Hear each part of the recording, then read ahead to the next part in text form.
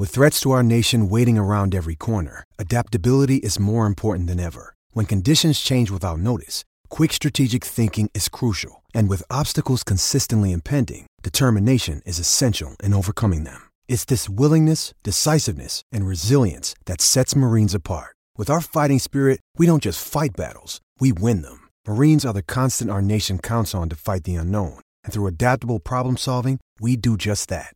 Learn more at marines.com. Coming to you from Classic City, the capital of the Bulldog Nation. It's time for another edition of the podcast designed for the most die-hard Georgia fans in the country. Here are your hosts, Tyler and Curtis. What's up, guys? Welcome back to another edition of the Glory UGA podcast. I'm Tyler, and back with me today to recap Georgia's latest dominant win over Auburn is my co-host Curtis. And guys, it was exactly that. Yet another dominant win over the Auburn Tigers is kind of becoming old hat here for Georgia over the past couple years. Really more than the past couple years. I mean, the Dogs own the Deep South's oldest rivalry right now, having won now 13 of the last 16 in the series. And with the lone exception of the game that got away from us in Jordan-Hare in 2017, Kirby has himself owned Gus Malzahn in the Auburn Tigers since he's gotten here and taken over the job as the head man in Athens. I mean, I told you guys on the preview show last week going into this game that, again, with the exception of that one game in Jordan-Hare in 2017, since Kirby took over the job here in Athens, Auburn has scored 7 points, 7 points, 10 points, 14 points, averaged 9.5 points a game and 256 yards a game in those four head-to-head matchups outside of that 2017 game on the Plains. And yesterday was no different. In fact, I think you can make an argument that win over Auburn might be Kirby's most dominant win over Gus Malzahn in this series. I mean, held him to 6 points, 216 total yards, only 39 yards rushing. And all of a sudden, go figure, people are taking the Dogs seriously again. So we will do our best to break down everything that happened, and anything we don't get a chance to cover, we will cover on the mailbag show later this week. So go ahead and start sending in all of your questions. We've already had a couple people send some questions in, but the more the merrier, so send those in. They can be questions looking back at the Auburn game, of course, but also they can focus on looking ahead to next week's matchup with the Tennessee Volunteers as well. Anything is fair game, and you can send them to us at glory_UGA on Twitter, or if you don't do the whole Twitter thing, you can email them to us at gloryugapodcast@gmail.com. And real quickly, before we break down the game, we have a couple of quick shout-outs we want to throw out there. A big thank you to Danger Dog 19 and This Is RJ for being our latest listeners to give us some really nice reviews on Apple Podcasts. Guys, we really do appreciate that. The feedback is fantastic, and we appreciate you taking time out of your day. I know life is incredibly busy. If you're like me, life goes 100 miles an hour every single day. So we appreciate, even if it takes a minute or two, we appreciate you taking a minute or two to help us out, because it really is a big help. And if you haven't got a chance to give us a rating or review on Apple Podcasts, those 5-star reviews, they really do help us out. So if you get a chance and you enjoy the podcast, we would greatly appreciate any help you could throw our way. But let's go ahead and break this game down. Kurt, we have a ton to talk about, and let's just start here. It's crazy what a week can do. After last week's, let's be real, it was a very uninspiring win over Arkansas. A win, yes, but at least the first half was very uninspiring. So after that, a lot of people were already jumping overboard on Georgia's championship hopes here in 2020. But here we are, 1 week and one dominating win later over a top 10 Auburn team. I don't really think Auburn is going to end up being a top 10 team, but hey, perception matters, so I'll take it and let's just roll with it. But now people are jumping all over each other trying to get back on the ship. And not that it matters, but just for a quick anecdote here, a week after getting jumped in the AP poll by Florida, well, the Dogs have now jumped back over the Gators into the number 3 ranking in the AP poll. Again, it doesn't really matter right now, but just kind of goes to show you how people are kind of ever so slightly jumping off the ship after that Arkansas game, but now they're trying to jump back on. So the perception of this team is just entirely different, not just on the national level, but in large segments of the Georgia fan base as well, after this latest win over Auburn. But Curtis, I'm curious how you feel about this team right now. How much better do you actually feel about this Georgia team and its championship hopes after the big win over Auburn? Of course I feel good. I kind of mentioned the second half against Arkansas, we were a completely different team, and team really carried on from that momentum we gained in the second half offensively and defensively too. They just carried it on and kept building off what we didn't start the game how we wanted to, but we definitely ended it in a good way. So we just kept building off that. And I mean, you also have to take into account everything else. Yes, our team went out there, and let's be honest, we dominated Auburn from start to finish, especially in the second half. Yeah, we only scored 3 points in the second half, but I think a lot of that was pulling the gas off the pedal, getting other people reps and things like that. We didn't really call the game that we did in the first half, so you have to bring that into perspective. But also in the same time, I want to bring out the fact that that win over Arkansas looks a little bit better now that Arkansas just went into Mississippi State's house and beat them, pretty much dominated them that entire game. And this is the same Mississippi State team that everyone was all on the hype train about because they just knocked off LSU at home last week. So that win itself, too, is also starting to look a little bit better. You have to take into account and be like, okay, maybe our team is better than we are giving them credit for. Yeah, I think that's the right way to look at this. And me personally, I wasn't ready to give up on this team. As I did last week on the show in the aftermath of that Arkansas game, I acknowledge that we had some issues on offense against Arkansas. Like, we definitely had some issues that needed to be addressed. Whether it was the quarterback situation, the offensive line play, youth at receiver, we definitely had some issues. The penalties, all of those things, they all kind of just conspired together at the same time in week one to make it seem like a really bad look, at least in that first half. But the thing for me was, and this is something that I mentioned last week as well, is like that wasn't completely unexpected. That's why I wasn't freaking out. I wasn't necessarily happy with the offensive performance, but I wasn't ready to freak out yet because I fully expected to see us grow offensively as the season progressed. I wasn't expecting us to be a well-oiled machine offensively in week one. Now, if the defense had gone out there in week one and had all those issues, all the returning experience we had coming back, all that talent, all that continuity, yeah, I would have been probably freaking out, but that wasn't the case. It was the unit that we kind of expected to be a work in progress early in the season, and oh yeah, it was a work in progress. Like, that's what we thought was going to happen. And like I said last week, it's like, why do we freak out? Like, we all expected coming to the season that it was going to be like that early in the year, and then when it happened, we kind of lose our minds and freak out. But to me, that's just natural with a new offensive coordinator, new quarterback. And yeah, we needed to find an answer at quarterback, but maybe we have right now. It looks like we're starting to find that answer. Issues on the offensive line, a lot of new faces, guys that hadn't played a ton before, new receivers, very young receivers. George Pickens had to be the number one guy from the get-go. A lot of guys in new roles. So it was going to take some time. And look, we are still a work in progress offensively. It was obviously a better look that you have to feel better about against Auburn, but we still have a lot to work on right now. There are a lot of plays that were left out there to be made. Honestly, guys, we were so much more talented than the Auburn team, and if you look at some of the plays that were left out there, yeah, we won handedly, 27-6, dominant win. That easily could have been 40-plus points to 6. Easily, if just one or two things go differently here. And I think as the season progresses and we continue to grow, we will start to make those plays. We're not making them right now. We made enough to dominate a good, solid Auburn team. Certainly not a great Auburn team, but a good, solid Auburn team. But yeah, we've got some guys that just have to gel, have to grow up, those young receivers. We just got to figure out what our identity is going to be offensively. I think we took a step closer to figuring that out this week against Auburn. But I still think, again, that's a work in progress. But as long as we can keep finding a way to win until we get to Jacksonville, or just even get there with one loss, man, I think we still have a chance to keep those championship hopes alive. But yeah, I mean, it was difficult to not be affected by all the negativity coming out of that Arkansas game, which, oh yeah, guys, let me remind you, it's still a game that we won by 27 points. But yeah, I mean, there was a ton of negativity everywhere in our fan base, nationally.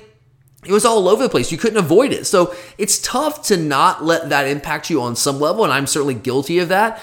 But I go back to the old coaching cliche, and it is such an old cliche, and I'm sure you've heard it a million times, but it's something that's kind of stuck with me through all my years since I was, probably even in Little League, my coaches were saying this. My high school coaches were big on this too, but come on, you guys, say along with me here. You're never as bad as you look on your worst day, and you're never as good as you look on your best day. The answer is usually somewhere in the middle, and Kirby Smart himself pulled out that old coaching cliche in his post-game press conference. It just caused me to kind of chuckle a little bit because that's just kind of how I approach things all the time and have since I was a very, very young dude back in the day. But I'll say, I feel better. I do feel better about where this team is and what we can be. But we have not arrived yet. That's why I bring that coaching cliche in. You're going to have people that are overreacting to this win as much as they overreacted to the poor showing offensively against Arkansas in week 1. I don't think we should overreact to either performance. And just realize that this is a really good, talented team that has a lot of growing up to do. It certainly feels better to win a game against a team that is perceived to be better than Arkansas and probably is better than Arkansas. It feels good to kind of get that out of the way and just have that really dominant performance, especially coming off a game like Arkansas. So you have to feel better about that. But again, there's a lot of things that we have to continue to improve on, even defensively, as well as we are playing right now defensively and as well as we should be playing. There's still some things to work on there and some things we need to get better at if you're looking ahead to some of the teams that we're going to have to beat if we want to get to that championship level that we're all trying to get to. But yeah, certainly feel much better, a much better look, but we have not arrived. We've got to keep working, keep growing, keep improving.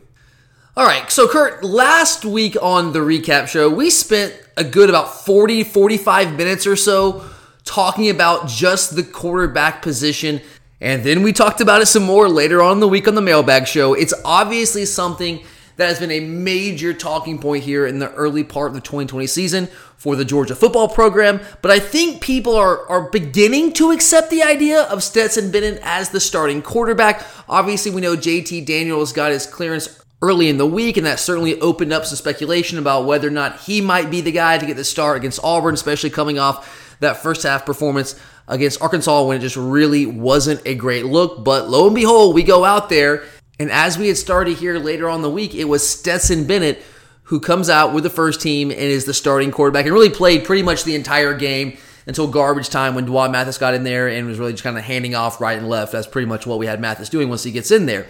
But I think now people are starting to accept the idea of Stetson Bennett as the starting quarterback. I think it's starting to sink in, but it's still the big storyline around this team right now. But Kurt, as far as you are concerned, is this Stetson Bennett's job the rest of the way?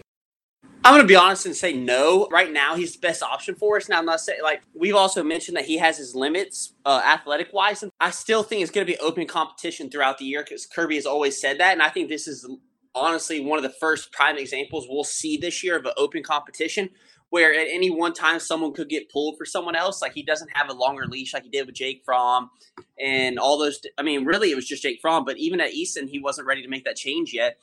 So he really hasn't had that true quarterback competition that he's always preached about, and I think this is the first time you've seen it. So I'm not sitting here ready to say that Stetson is the guy throughout the rest of the year because once JT or even maybe Juwan, one of them could, get better and get a hold of the offense and get comfortable and make things interesting between the team. I do think this is Stetson Bennett's job to lose at this point. And I'm not saying that he could not end up losing this job, but I think he will have to falter somewhere down the stretch for him to lose his hold in this job. I do agree with you saying that he does not have as long of a leash as a guy like Jake Fromm did, but I think that's because Fromm was certainly more established when he really went into his quarterback battle with Justin Fields going into the 2018 season. He had basically had an entire year under his belt as a starting quarterback. J.K. Beason transfers, leads his team, or helps lead his team. It wasn't just him, but helps lead his team to an SEC title and then to the brink of a national title. So he had more money in the bank, more or less. He was just more established than Stetson Bennett is at this point in his career. So I think he had that longer leash than what Stetson's going to have. But I do think with how steady Stetson is right now, Kirby's been very clear about how he trusts Stetson Bennett. He's the guy right now that's the best man for the job currently. It does not mean that he's the most talented option. In fact, I would say he's probably, if you're just going on pure raw talent, probably the least talented of the quarterbacks on the roster right now.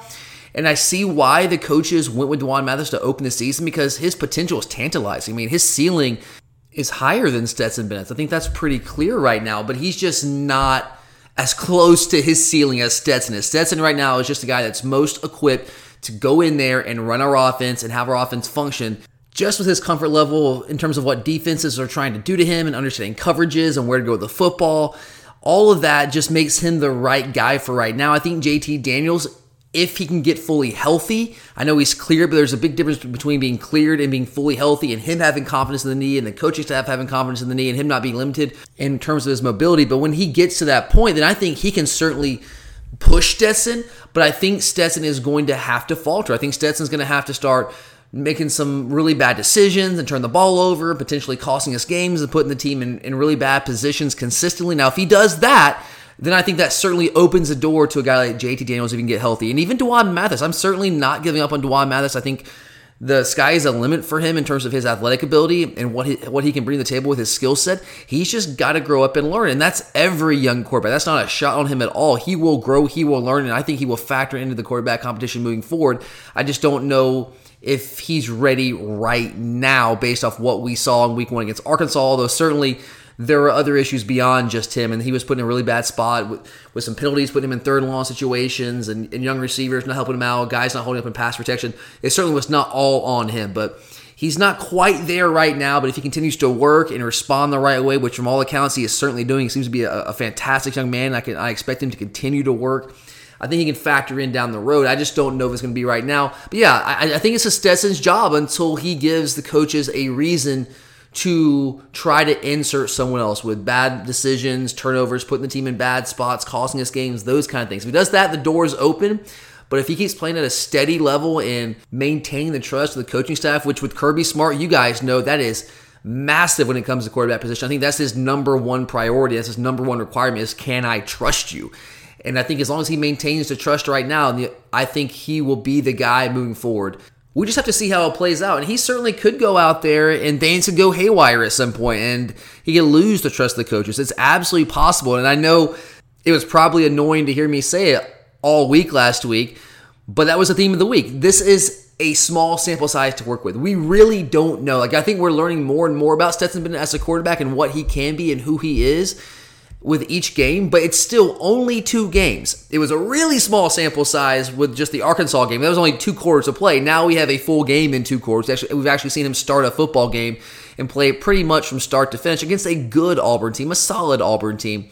But we still don't know everything we need to know about Stetson Bennett. The competition's only going to get tougher from here, especially over the next couple of weeks. So it's possible that things could go haywire and he could lose the trust of the coaches. But I will say, as of right now, and again, just to annoy people, it's a really small sample size, but I don't really think he's given us any reason to doubt that he can continue to do what he's been doing. No, he's not going to go out there and be a dynamic playmaking type quarterback, but I think he can do all the things that we need him to do for us to continue to win.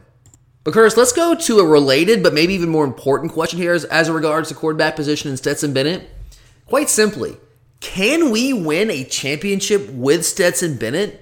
Because that's the goal. That's where this program is. Georgia expects to win championships every year. That's where Kirby Smart has gotten our program. Doesn't mean we're going to win it every year, but we expect to fight for it, be in contention, and win championships every single year. So is that still possible with Stetson Bennett if he ends up being the quarterback the rest of the way in 2020? Well, Stetson played a good game. I do have to point, the one thing that really struck out to me is that he wasn't as smooth as he was last week. Yeah, he made some of those third down plays that everyone was like, oh, like that one where he rolled out of the pressure, made that play. That was a very good play, and don't get me wrong, I think I was very impressed with the way he did it. But there was also some plays where he was thrown in the coverage that you're sitting there like their safeties were closing on him, and he was opening up his receivers to big hits. And also just like that one to Kearis Jackson, yeah, it's a nice throw for that 49-yard game. But he underthrew him so drastically that could have easily been an incompletion. I mean, it was good and bad. Like I said, it wasn't like he didn't have as many bad plays, but it wasn't as smooth. Like he hit the open guys, which is what you have to do. But the one thing I didn't think he was doing was throwing people open as much as he was last week. But there were things that you think, okay, when we're playing a really good team, that's not going to be there. I definitely see and respect where you're coming from there. Look, I don't know the answer to the question of whether Stetson Bennett can actually lead us to a title of any sort. I don't have the answer to that. None of us do. But here on this podcast, my job, my role is to try to give you guys my thoughts as to what the answer might ultimately end up being. And what I would say, this is something that I was essentially alluding to last week on the show when we were talking about the potential moving forward with Stetson Bennett and what's the ceiling for this team with him potentially at quarterback. And what I would say at this point through 2 games is what I'm seeing is that the formula for us to win football games is still very much the same, but we are just doing it with a much better offensive coordinator, a guy in Todd Monken that can actually scheme guys open, a guy that uses motion and formations deliberately to create very favorable matchups that we can win. And he's really doing some awesome, unique things formation-wise that we haven't seen maybe, I don't know, ever at Georgia. Just for example, using trips into the boundary. We very rarely have seen an offensive coordinator do that. Using trips with a tight end flexed out wide solo to the opposite side. Just a lot of unique things, and just using formation, motion to get matchups that are advantageous for our offense. Case in point would be the George Pickens touchdown catch. I'm sure a lot of you guys caught this, but it was a subtle thing, but it actually mattered. It's what made the play. George was getting doubled almost all night long, especially in the first half. They were clearly trying to take him away, and they were trying to force another receiver to beat us. Fortunately, that ended up happening with Kearis Jackson, which we'll get to later. But they were trying to take George away. So what did Todd Monken go about doing when he knows that George is our best receiver and is the guy that you want to scheme up a way to get him the football when you're around the goal line with his ball skills? So what's he do? Well, he takes James Cook, I believe it was James Cook, and he kind of sends him in that flat motion. And what that does is it moves the safety ever so slightly. It was a single high safety who was shading towards the hash, basically sitting right there on the hash to the boundary where George Pickens was lined up one-on-one with the cornerback. So he was trying to offer that safety help over the top. But we had James Cook, we go in that flat motion, and it moved the safety. That motion moved the safety off the hash just long enough and just enough for us to snap the ball and for Pickens to get a nice release and get open down the field. And to Stetson's credit, he put the ball out there. To George's credit, he made a nice catch. But that was all about scheme. And I know that Kirby, like in his post-game press conference, he likes to talk about how it's always execution. I do believe, guys, it's execution more than anything else. That's what wins and loses games. But he tried to play down like that scheme doesn't matter. That's ridiculous, guys. Scheme absolutely does matter. Maybe not as much as the execution. And I get where Kirby's coming from. You can scheme it up all day long. And you can draw it up on paper all day long, and it's the greatest play ever. But if the guys don't go out there and actually execute like what we saw in Game 1 against Arkansas, then it's all for naught. I get that. But if guys are executing plays that are poorly designed, then you're not going to do very well either. It all kind of goes hand in hand. So it was nice to see on Saturday the execution and the scheming go hand in hand. And as our offense continues to grow, I'm really excited to see what we can do with Todd Monken, calling plays, designing plays, scheming it up, all those things. I think he's a massive upgrade over both Jim Chaney and James Coley. I'm really excited to see what he's able to do. And he can also maximize skill sets, which is something that I've been screaming for years since Kirby Smart got here. But anyway, back to the original point. So yes, we've got Todd Monken. He's a better offensive coordinator. But I think the formula for us to win games and ultimately try to win championships is still very much the same as it has been under Kirby Smart with Stetson Bennett at the helm. And honestly, I think that's one of the reasons why Kirby Smart is going with Stetson right now. Because I think he's looking at it and saying, hey guys, we've won with quarterbacks like this before. We've used this formula and we've won a lot of games, and I think we can continue to do that again. We're always right there at the end with a chance to win an SEC title for 3 years running now. So why would it be any different now with Stetson? And that's kind of what I was saying last week, guys. I think Stetson Bennett and Jake Fromm are extraordinarily similar in the strengths that they bring to the table. They're not the same guy. Fromm's a little bit bigger. Sure, he was more experienced. Absolutely, all that. But in terms of like the strengths they bring to the game, I think they're very similar. They're both smart, decisive quarterbacks with high football IQs who do a good job kind of just distributing the ball, getting it to playmakers, and just not putting you in bad spots with turnovers and bad decision making. But also guys who have limited physical upside. And now I actually think you can argue that Stetson Bennett has more physical ability than Jake Fromm. Now he's not as big and he might not have quite as strong of an arm. And look, we all know Fromm's arm was not an elite arm at all. I think Stetson's is very similar to Fromm's arm, but maybe you could say Fromm had just a slightly stronger arm. But I love the athleticism that Stetson brings to the table that Jake absolutely did not bring to the table. I mean, that play, that was a third down completion to Kearis Jackson to keep a scoring drive going in the first half. What he saw there is Stetson saw the pressure coming from the boundary. And as soon as the ball was snapped, he reverses out and just sprints to his left, and he finds Kearis Jackson open for a first down. Now, Fromm, I fully believe, would have also recognized that blitz coming from the boundary. Where they differ is that Jake Fromm never in his life, even if he recognized that blitz coming, never in his life could have escaped that pressure and made that play on the run. He just simply, that was not in his skill set. That would have been at best a throwaway and potentially a sack. So that is just one small example of how I think that Stetson Bennett does bring more athleticism to the table and potentially more physical ability, even though he's a smaller guy. But the fact remains that their skill sets, in my opinion, are extraordinarily similar with the strengths that they bring to the table. So with that in mind, like I said last week, guys, I know that we hadn't necessarily seen it from Stetson, but I just didn't understand the consternation about him being the starting quarterback, because I just wasn't so sure what Jake Fromm offered the team that Stetson Bennett can't also offer the team. With Stetson being so similar to Fromm, I think that the formula is still the same for us to win games. And we've won so many games the past couple years. We've been right there every single year. We've won an SEC title. We got to a national title game. We've just got to lean on an elite defense, control the game on the ground, and try to make teams pay when they try to outnumber you in the box. And so far, Stetson Bennett has been able to do that. Now, certainly the competition will continue to increase. The level of competition will get better and better the next couple of weeks, and he's got to continue to raise his game as well. But so far, with what he's had in front of him, he's done enough to make teams pay when they tried to outnumber us. I mean, Auburn came out, obviously, and they were trying to take away the run game, but Stetson was making enough plays with his arm to pull them out of that, and we were able to continue to run the football. And look, that formula, that exact formula got us to a national title game. And the defense we had that year in 2017 in which we got to the title game and almost won it, that defense was good, but it is certainly an inferior defense to the one that we have right now. But at the same time, I'll also say we don't have Nick and Sony. That's certainly a factor offensively.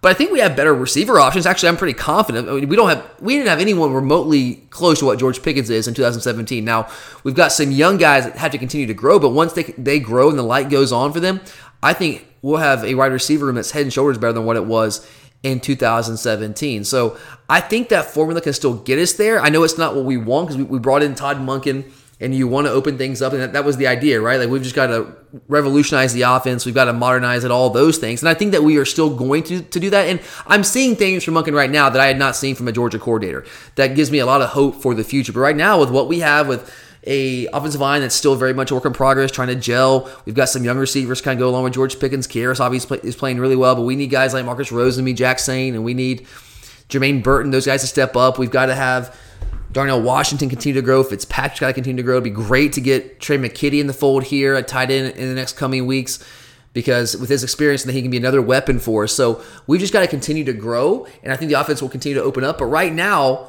the formula is the same. And if you're kind of scratching your head right now and saying, man, I just don't know if we're going to win a championship with this team, and maybe not. I'm not saying that we're going to, but we've seen this formula work before. Now, we haven't officially gotten over the hump, like actually won a national title with this formula, but it's gotten us close. And I think our defense this year is the best defense that we've had. So there's that. Stetson, I think, is very Jake Fromm-y. There's no doubt in my mind there. And I think we have potentially more weapons offensively than we have had under Kirby Smart. We've just got to get them to the point where they're all ready to contribute at the same time. Now, saying all that, we don't have a large margin for error, and we cannot let teams get us out of our game. But if we can impose our will and force them to play our game, then I think we can beat anyone on our schedule. And yes, that includes Alabama. I'm not ready to predict that as a win right now, but if we can make them play our game and we can take them out of their game, then yeah, I think that we can beat them and we can beat any team on our schedule. Now, that remains to be seen. We have to play really well down the stretch, and like, our margin for error is thin. There's no doubt, because we've got a lot of guys that have to continue to grow,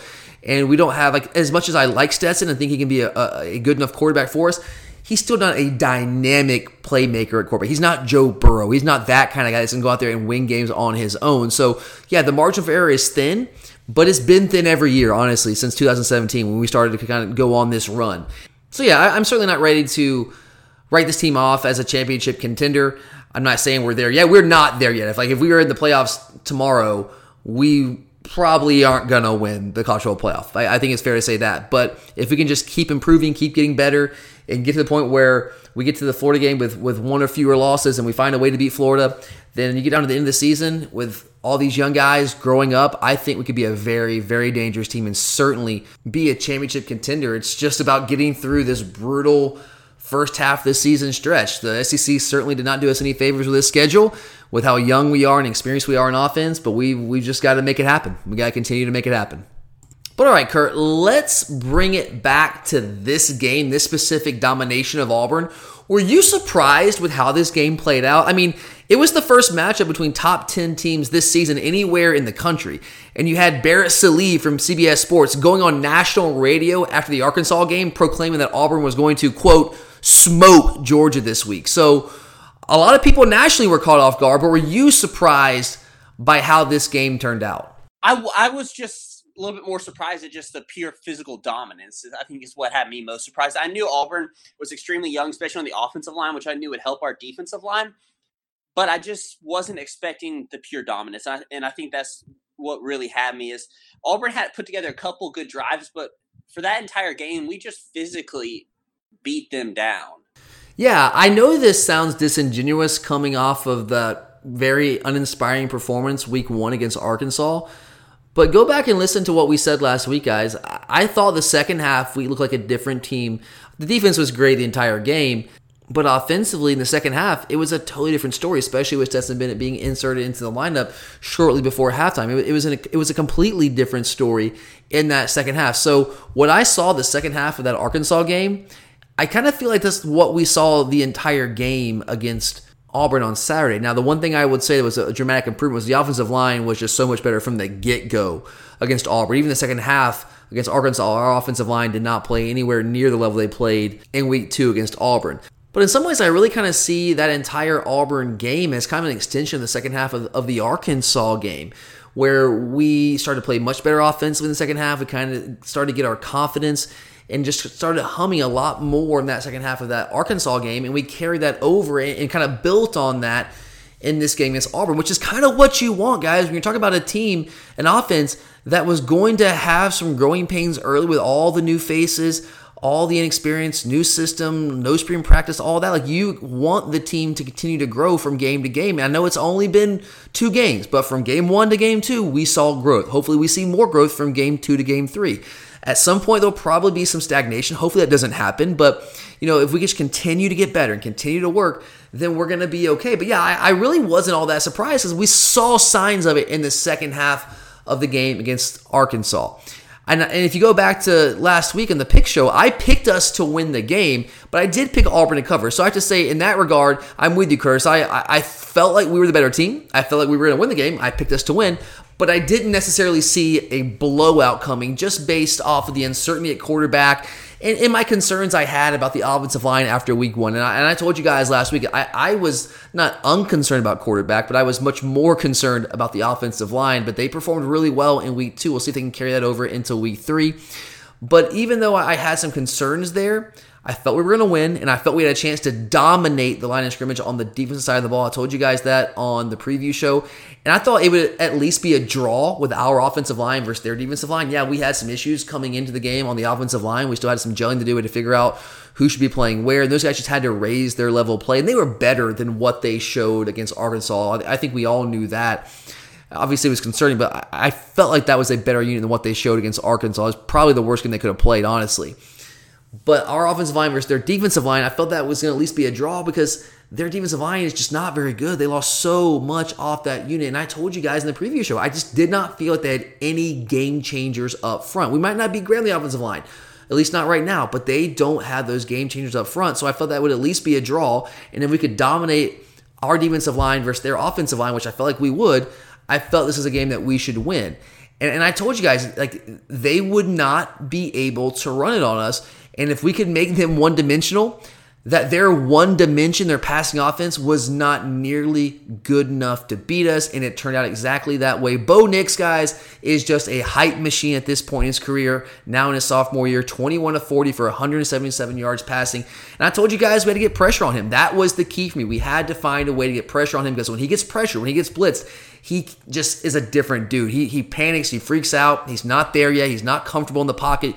He tries to escape the pocket even when he's got a clean pocket. Now, certainly we had something to do with that, with pressuring him and just kind of making him antsy back there. But we pressured him on exactly half of his dropbacks. On 22 of his 44 dropbacks, we got pressure on him. Whether that was by manufacturing pressure, or that was just with a 4-man rush, we got pressure on him on exactly half of his dropbacks. He was only 6 of 19 for 50 yards and an interception on plays where he was actually pressured.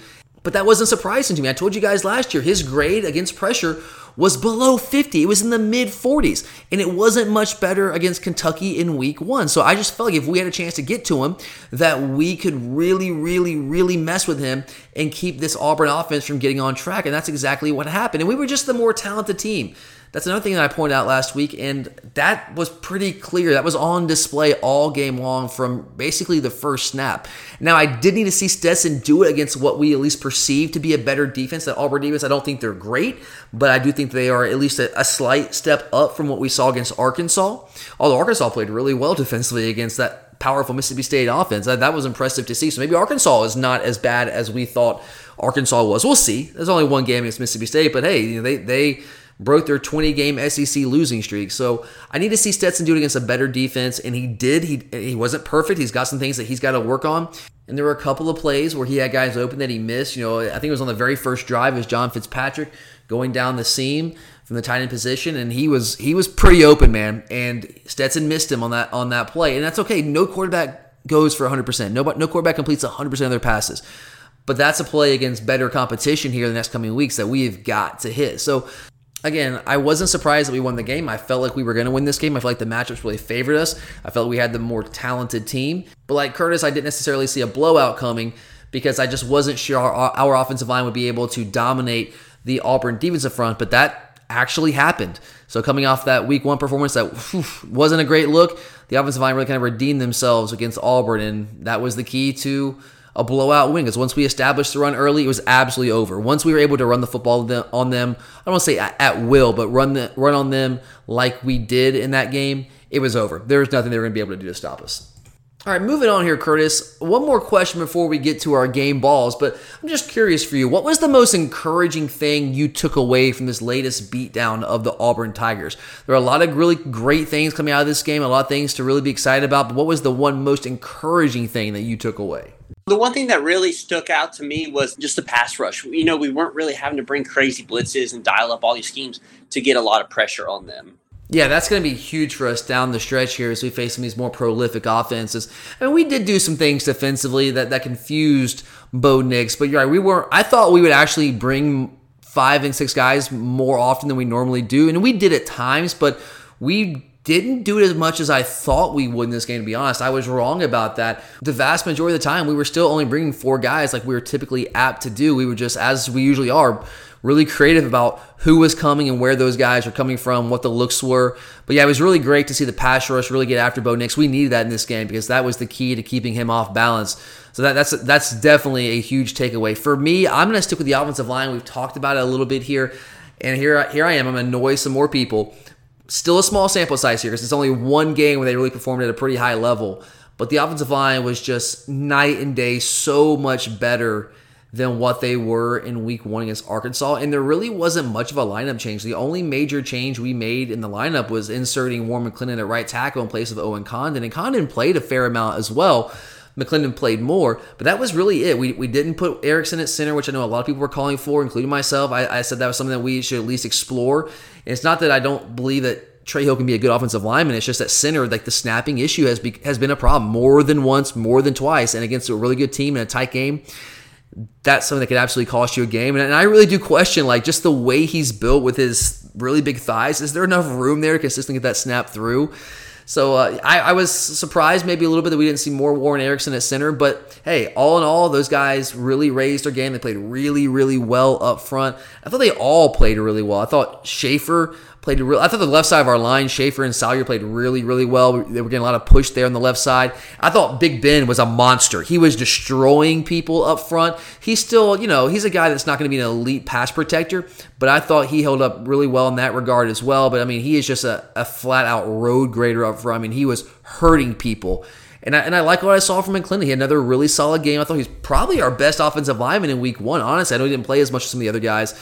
But when he came in, I thought he played really well. And I think he kind of just picked up where he left off and will continue to get better and better. And once Condon got some time in there, I thought he played well too. So those guys, it looks like they're gelling a little bit better together. I think just the continuity there, having a game under their belt, and maybe just even having a little bit of a fire lit under them really helped improve their play overall. And like I said earlier in the show, against Arkansas, they were so much better than what they were showing.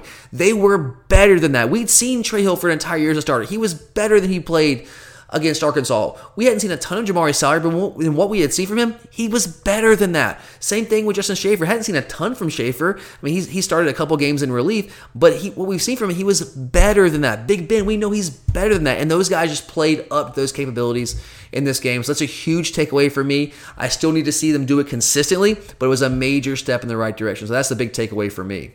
All right, guys, let's move on here to our next segment. Now that we've taken the big picture look at this game, we're going to introduce a new segment that we're going to use on these recap shows the rest of the year. We've spent some time kind of just brainstorming, thinking about exactly how we want to structure these shows. And this is kind of what we came up with. So we're going to have that big picture look to open up each of these recap episodes.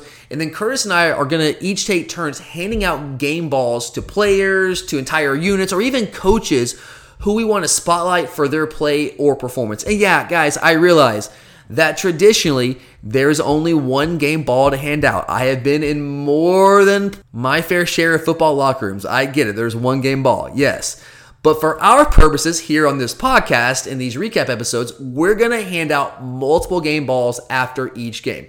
We're just generous like that. And Curtis, you have the honor of kicking it off here and handing out our very first game ball of the 2020 football season. Who are you giving it to? I'm going to go with Tyson Campbell. I thought he did a good job of just completely holding Seth Williams in check, and I think that was the difference in the game because they became one-dimensional, having to rely on the pass, but you just took away their best option in the passing game. Yeah, that's a great choice for your first game ball, man. Actually, you stole him from my list. He's definitely on my list, but I got a bunch of guys here. And looking at Tyson Campbell, just real quick, I mean, that dude is a stud. That guy is potentially working himself into first-round conversation if he continues to play like that. Now, I know he's got to do that consistently because he hasn't played like that for any consistent stretch of time because, as a freshman, he was still very much raw and learning how to play that position. He had the raw tools, but his ball skills, his awareness was just almost non-existent. We started to see really positive signs early last year, but then he gets the turf toe injury. He misses most of the year. But what I've seen from him through 2 games, I'm really starting to think this guy might be a first-round type talent. He's got the physical prototype. I mean, he's got the size, the length, the speed, the track speed coming out of high school. Man, a 10-3 100-meter guy at that size. I mean, you're talking about an elite athlete. And now that he's kind of put it all together with his ball skills, his awareness, his understanding the defense, his comfort level, all those things, just the technical stuff that he wasn't really great at as a freshman. Because, you're a freshman. You don't really know all those things. But he's really gone to work. He's learned. He's gotten better. I'm really excited for him. I'm really excited for the team. And, guys, Seth Williams is a really, really good receiver. I'm not ready to say he's like a top 2 or 3 receiver in the league, but he's like in that next tier. And, I mean, that guy is really, really good. He went for over 100 yards against us last year without Tyson Campbell really being a factor. And now that Campbell's in the game, you can see that he was a major factor in keeping Seth Williams at bay and really keeping that Auburn offense off track. Yeah, the pressure helped. But when you get the pressure, plus you have a cornerback playing at an elite level like that against a top receiver, I mean, that is the mark of a really, really good defense. And I'm very curious to see if he's going to be able to keep that up as we continue to move on through our schedule here. We've got some really good receivers ahead of us the next couple of weeks. And I hope that he can continue to play like that. But if he does, I mean, this guy is really going to start to move up some draft boards. So great choice there for your first game ball, Curtis. My first game ball, you know what? I'm going to go with my man, Kearis Jackson. I mean, this guy was an absolute stud. I mean, 15 catches, 209 yards through 2 games on the year. Curtis, let me just ask you, is Kearis Jackson our number 1 guy at receiver right now? I think he's really benefited from everyone knowing who George is, and I think that's the biggest thing you're seeing this year is we needed someone to step up because you knew teams were going to try to double up and take George away take him out of our game plan, and it really has opened it up for people like Kearis Jackson. And he's 100%. Taking full advantage of it, too, which is what we needed. Yeah, you nailed it. George Pickens is still our number 1 receiver, and just because he hasn't leading the team in catches and receiving yards right now doesn't mean that he's not the best receiver on this team. Kearis Jackson is playing really, really well, but George Pickens being there is certainly allowing him to have some more room to operate and giving him the opportunity to take advantage of some one-on-one opportunities because Kearis is a really good receiver in his own right. So I think a big part of it, go back and watch the tape, guys. I mean, they're putting safety help over the top almost every single play. We were able to scheme it up a couple times with Todd Monken trying to find some ways to get George open. But look, that's exactly how I would defend us coming into this season as well. I mean, if you look at what we were last year, when Cager went down, yeah, Pickens towards the end of the year was really good for us, but we didn't really have another option. I mean, Blaylock here and there, Kearis here and there, Demetrius Robertson at times, but no one did it consistently game in and game out opposite Pickens once Cager went down. So yeah, you come in and you want to take away Pickens. You're thinking, if I can take away Pickens, then no one else that they have is going to beat us out wide. And Kearis right now is making them look foolish. To his credit, he's good enough when he gets those one-on-one opportunities in the slot to actually win the vast majority of those. And he's also continued to grow. I mean, it's in his third year now. He's learning what to do as a receiver, where to kind of pull up in the zones and sit down, how to play off leverage and man coverage, all those things. He's getting better. So there's a couple of factors that play here with Kearis as starters. If you look at the numbers right now, you would say, oh yeah, like Kearis Jackson's the number one guy because he's got 15 catches for 209 yards on the year. And our second leading receiver is Pickens. He's only got 6 catches for 73 yards in the year. So Kearis has them doubled up in both receptions and receiving yards. But there's a couple factors at play here. Number one, yes, I think Kearis has continued to grow and get better himself. He's just a great dude who's a leader on this team that works really hard. That's number one. Number two, you got George Pickens taking a lot of the attention from the defense, and Kearis getting a lot of one-on-one opportunities, which he's taking full advantage of. And number three, he's also playing in a position that actually fits his skill set. Last year, we talked about this ad nauseum. He and a bunch of other guys were forced to play out of position. He was playing out wide. And not to say that he can't play the X or the Z position. Like, he can if he's forced to. He's fine there. He's serviceable there. But his skill set is that of a slot receiver, and that's where he's going to be most effective. And I was screaming about that last year. It's one of the issues I had with our offense in general is that we just weren't maximizing guys' skill sets. We weren't really putting them in the position to be successful. And I know we had injuries, and I get all that. But it's just really nice to see Kearis be able to flourish when he's playing a natural position that really matches what he has from a skill set standpoint.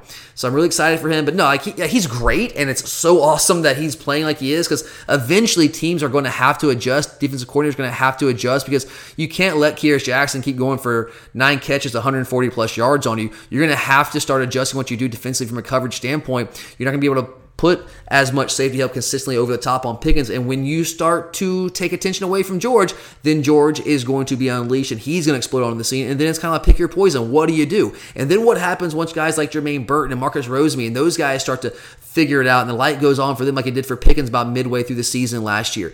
And then Darnell Washington, what happens when the light goes on for him? You get Trey McKitty in the lineup and you really start to activate James Cook in the passing game. Like when we start to do all those things, then our offense starts to get really, really dangerous. It's not there yet, but we're starting to see signs of it. And if we can just, that's why I keep saying, if we just keep growing, those guys just keep getting better and we keep working with them, then by the time we hit midseason, we might start to be looking like an entirely different offense. But Kearis Jackson definitely deserving my first game ball. But Kurt, who gets your second game ball? Next, I'm going to go with the offensive line. I think you have to give them credit for the way they just completely dominated Auburn's front seven. Like when you were, I think we were averaging almost 7 yards a carry on first down, or 7 yards per play on first down, and that's incredible because that was one of our biggest problems against Arkansas. We were getting second and third down long, and we kind of solved that problem this time. Yeah, totally agree. Great call there on the offensive line. And I agree that don't just single one guy out. That entire unit just played so much better as a group together. They definitely deserve that as a unit. But my second game ball, I'm going to go with Adam Anderson here, man. Adam Anderson was an absolute beast for us. He's a guy who's really started to grow into and embrace his role on this team. No, he's probably never going to be an every down outside linebacker, at least until he can consistently put and keep the weight on his frame. In a lot of ways, it reminds me of DeAndre Walker. If you guys remember him, for most of his career, he just could not keep the weight on, so therefore he couldn't stay on the field consistently as an every down guy. But then, his final year, he starts to put that weight on. He becomes a really, really strong player for us and is able to play almost every down for us. Now, obviously, he came out the field, but he's a guy that can play on first or second and third down. Adam Anderson's not there yet. I'm not saying he can never get there, but he's really kind of grown into this role on third downs. And I don't want to say as a pass rusher because, yes, he rushes the passer a lot on third downs, but he does so much more than that. He covers, he plays in space, he mirrors quarterbacks that are mobile, all those things. He allows us to do so much. He allows us to be so versatile. And it's not just him. We have so many guys with versatility that we bring in on those third down situations and those third down packages. And it's not just one third down package, guys. We have a multitude of third down packages, but he's a big part of almost all of them. And there was no one on third downs that played better than he did last night. I mean, he was an absolute terror on third downs.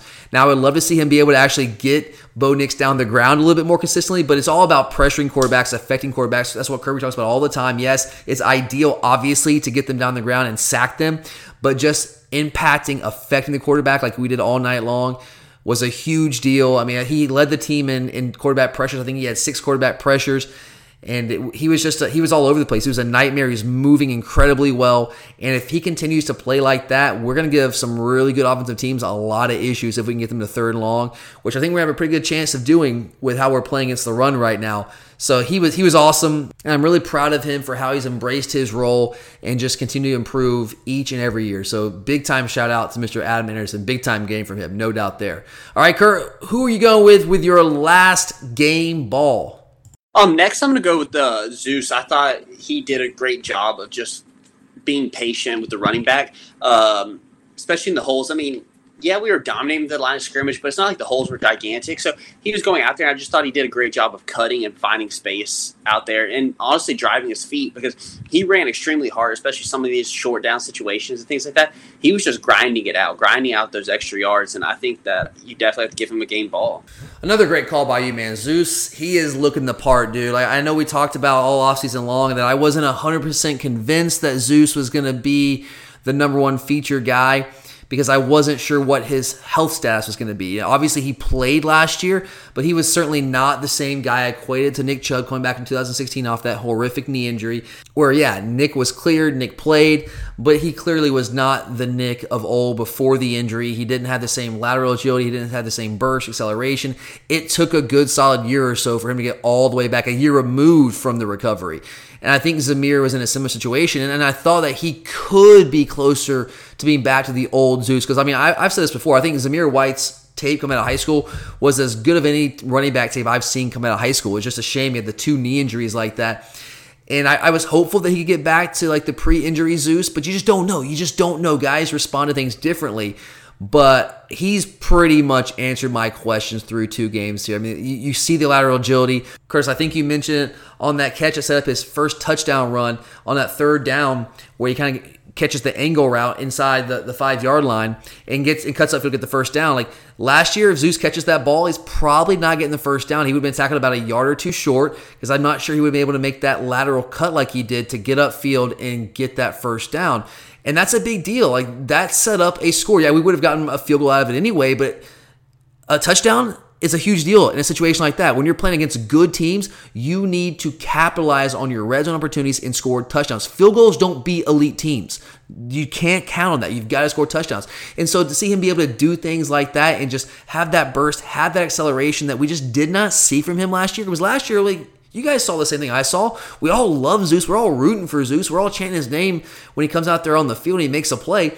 But more than anything, last year, he was kind of just put my head down and try to run through people, which he can do, and he encouraged you, right? He's still showing that. I mean, the leg drive, the power, but to also be able to match that this year with the lateral agility, the burst, the explosion, the acceleration, all the things that we've seen from him through the first 2 weeks, I really feel like Zeus could be on the verge of being a breakout running back star in the SEC this season.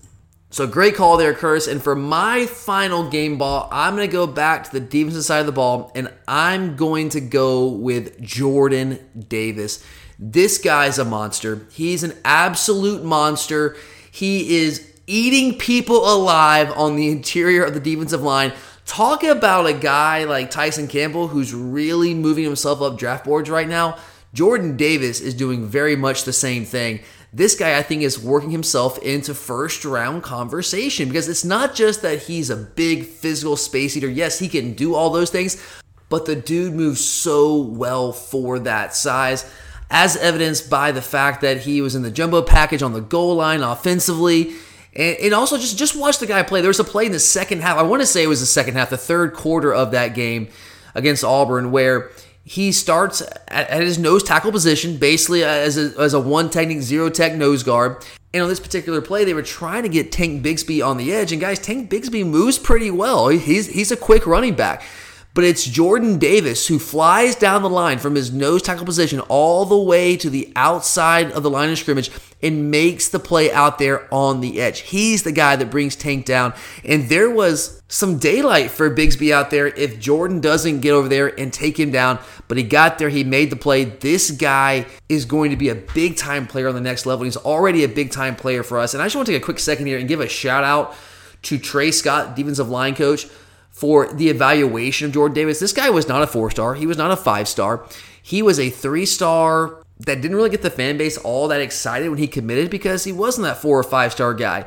But Trey Scott, who has taken some heat on the recruiting trail from some of our fan base for how he's maybe not landing some of the big-time elite defensive tackles, but got to give the guy credit here for making an outstanding evaluation on Jordan Davis, going after him, getting the guy out of North Carolina, and now developing him into just an absolute star. And here's what's going to help Trey Scott. This is what I was saying over the past couple of years when he was getting a lot of grief for not going out there and landing every 4- and 5-star prospect that he was going after along the defensive line, although he's certainly doing his fair share of that now, getting a guy like Jalen Carter and having us in the mix firmly for a guy like Corey Foreman and Mason Smith, all those guys. He's doing a lot of that now, but what's really going to help Trey Scott land some of those guys is having guys like Jordan Davis that he can point to and say, oh yeah, this guy was a 3-star prospect that nobody was really going after all that heavily. No one was excited about him.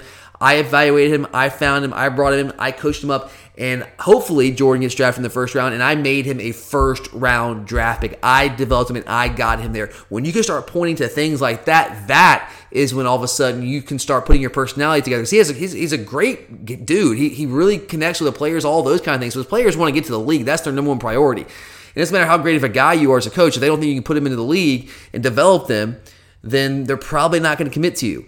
So if he can kind of match that personality and the way he connects with the players with the ability to show them he's putting guys into the league, into the first round, then he might potentially become a big-time recruiter for us on that defensive line. But Jordan Davis overall, he's just playing on another level right now. He's continuing to get better and better and better each and every year. If he continues to keep his weight under control, I mean, he's the great immovable object up front. Like, people are not able to move him an inch. It's just not happening. I get Auburn's offensive line is not great. Arkansas's offensive line is not there yet. We will play better offensive lines. I understand that.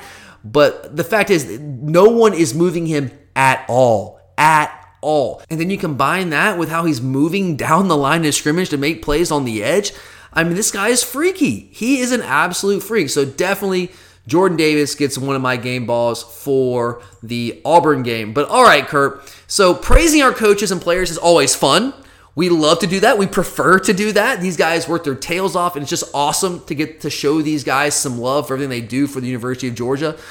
But it isn't always sunshine and rainbows. Every game brings some good things to spotlight. We love that stuff. But each game also brings plenty of things to work on, to improve on. But that's how you get better, right? You have to identify the weaknesses before you can fix them. So not that anyone listens to us. Like, no one cares what we say.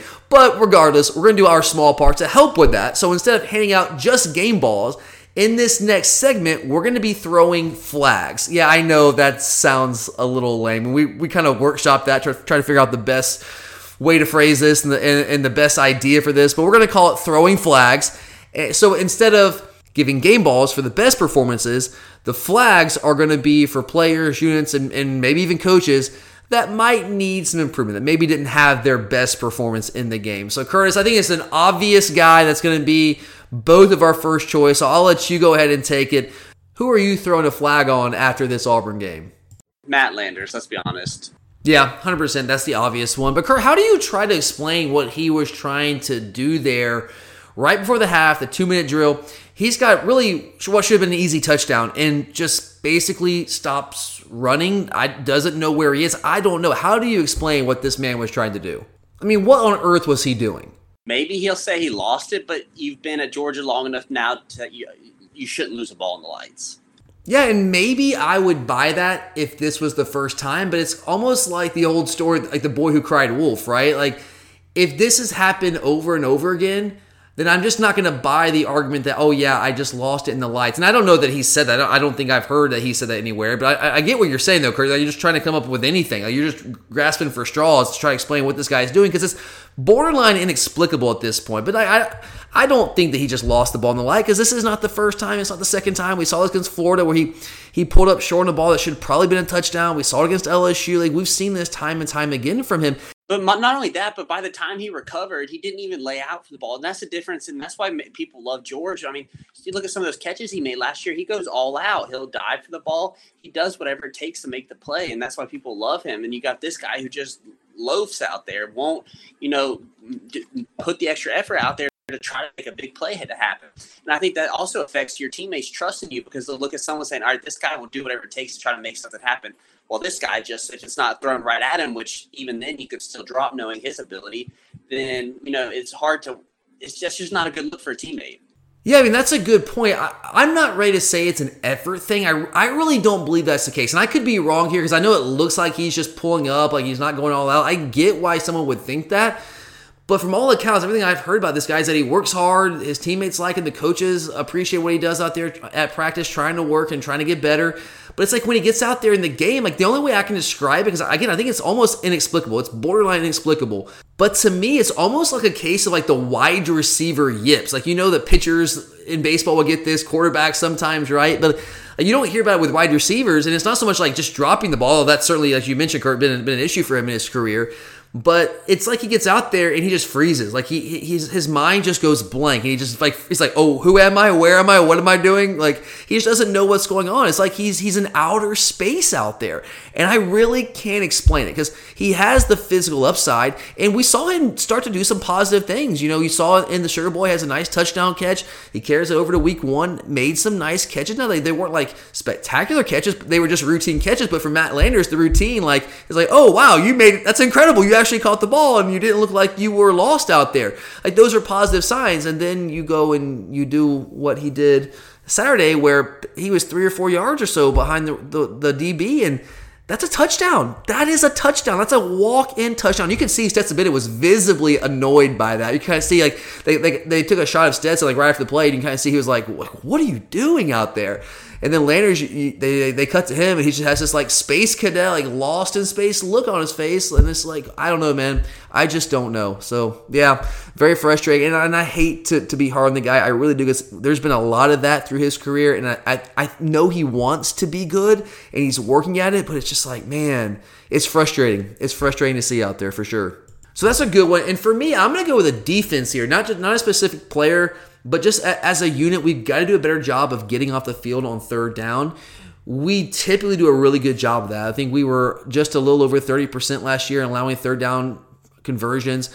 Yeah, we were top 15 nationally at 31%. And last week against Arkansas, we did a really good job of getting off the field on third down for the most part. They only converted 3 of 14 third down opportunities, but against Auburn, they were able to convert 6 of 15 of those third down opportunities. And most of those were the second half. I think they were 1 of 6 in the first half. They came out in the second half of that first drive. Fortunately, we were able to hold them only to a field goal, but they converted way too many third downs on that play. We allowed Bo Nix. We got some pressure on him. We allowed him to escape the pressure. We've got to do a better job of that, just getting off the field on third down. We were well ahead in the game. We were comfortably ahead, and they were not going to beat us at that point.